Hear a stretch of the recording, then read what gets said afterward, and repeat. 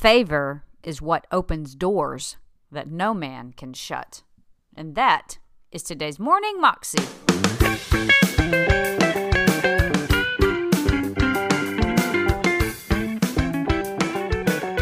Welcome to the Morning Moxie Show. I am your host, Alicia Sharp, and today we have Priscilla Shirer again, and this is her fourth and final part of this message about revival beginning with us. I pray that this message has blessed you.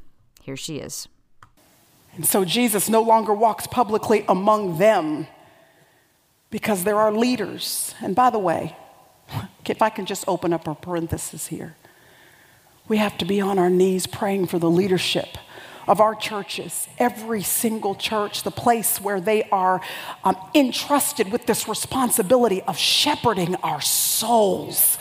We have to ask the Lord to give them wisdom, to make margin for the Holy Spirit like these leaders have in this church for this week. This whole week, y'all, is just devoted to letting Jesus do what Jesus wants to do and giving him margin to move freely among us, to be public among us. We need to be praying for integrity and character in our leadership. We need to be praying that there are people who are leading us, who are watching over us, who are faithful to do it the way that would most honor a great move and revival of God in the house of God. And so in the Old Testament, he came as God the Father. In the New Testament, Jesus the Son. And just like he wanted to move publicly in the Old Testament and move publicly in the New Testament through Jesus Christ, when Jesus finally ascended into heaven, he said to the disciples, "It is to your advantage that I go. Because when I go, I'm going to leave with you another helper." In the original language, another helper is a word that actually means another of the exact same kind.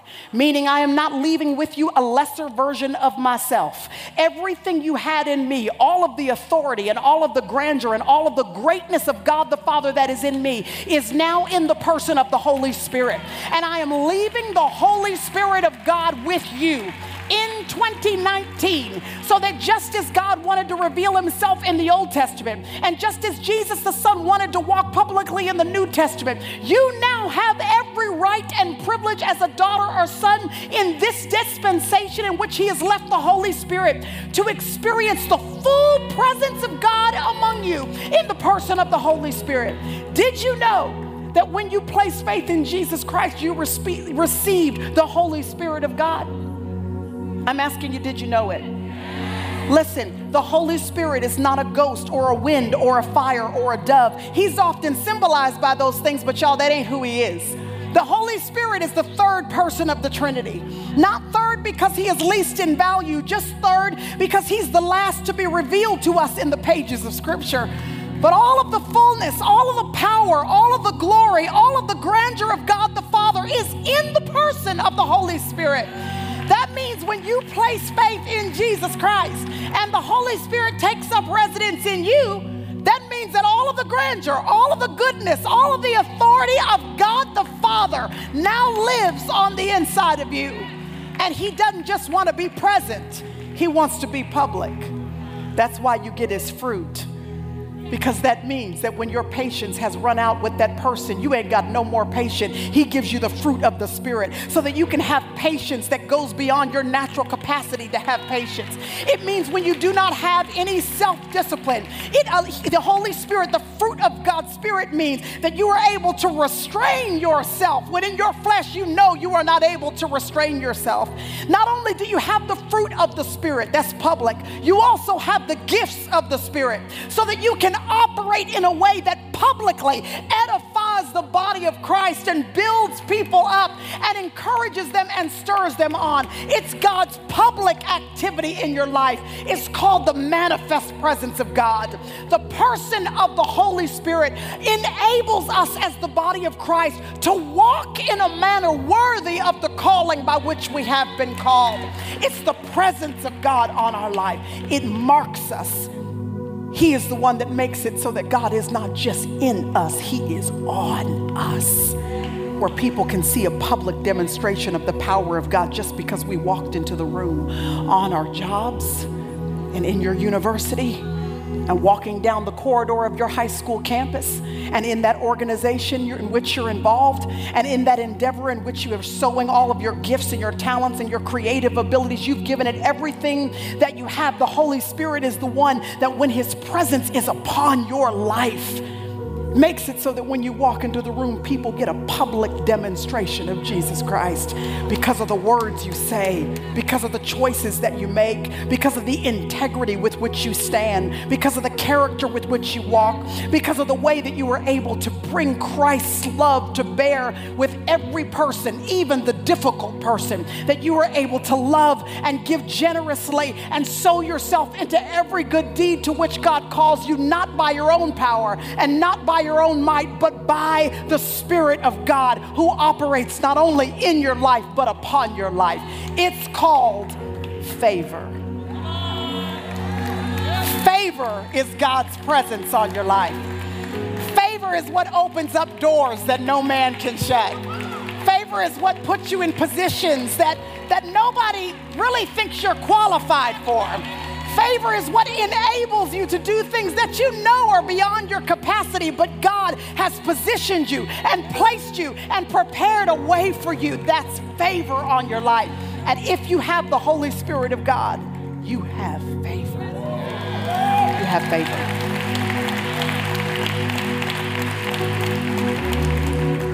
I want to tell you this before I close. If there is one thing that invites the favor of God on your life, of course, if you've received Christ as Savior, he is in you, but I'm talking about where he's on you. Visible, public. People can sense the presence of God because you have peace that passes understanding.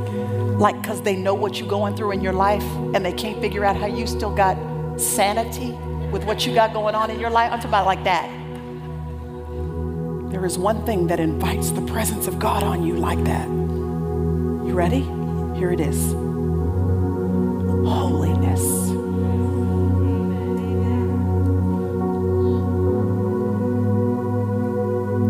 You gotta live holy.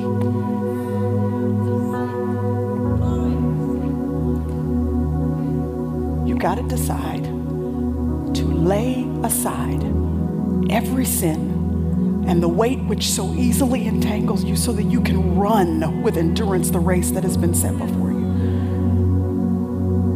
You can be in your war room praying against the schemes of the devil till you are blue in the face, but if you leave your prayer closet and still live a raggedy, wayward lifestyle, then the enemy you just prayed against will still make himself at home in your life.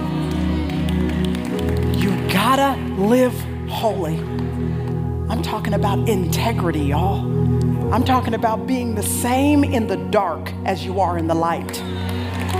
I'm talking about character, where we don't just come in here on a Monday night and then Tuesday and Wednesday and Thursday and Friday night and have such a great time hearing about the promises of God and the truths of God, and then we walk out of these doors and nobody aligns their life in a way that is actually congruent with everything that you're getting ready to get it this week. Every single night this week, God is going to pour something into your life. He's going to give you clear direction. You're going to sense a ping, a conviction of the Holy Spirit in regards to something that one of these teachers that the Lord has entrusted to you and you to them this week. There's going to be something that the Lord is going to give to your life, and you're going to have to decide up front whether or not you are willing, whether or not I'm willing to align my life with the truth that God gives us this week. And to the extent that we're willing to say yes and bring ourselves into alignment, that's holiness. That's the extent to which we will see him go public in our lives. And I don't know about you, but I'm tired of just having private Jesus. I mean, I'm so grateful that he's present, but I want him public. I want what I get on the pew to come to the pavement of my experience, that when I walk down the road of life, I I walk with him. I see him move. I experience him. I want that holy anticipation that comes because I'm eager to see what God's going to do today. I want to wake up with holy expectation that today I'm going to see a move of God. Today I have expectation that he is coming to do something that is far beyond anything that I can ask or think. Now unto him who is able to do exceedingly abundantly above and beyond. To him be the glory in this church, now and forevermore. In Jesus' name, everybody said amen. That was Priscilla Shirer, and you can find that entire talk on YouTube if you search under Priscilla Shirer, Going Beyond Ministries, Let Revival Begin With Me. You can also find out more information about her at goingbeyond.com. Have a wonderful day, and I'll see you again tomorrow. God bless.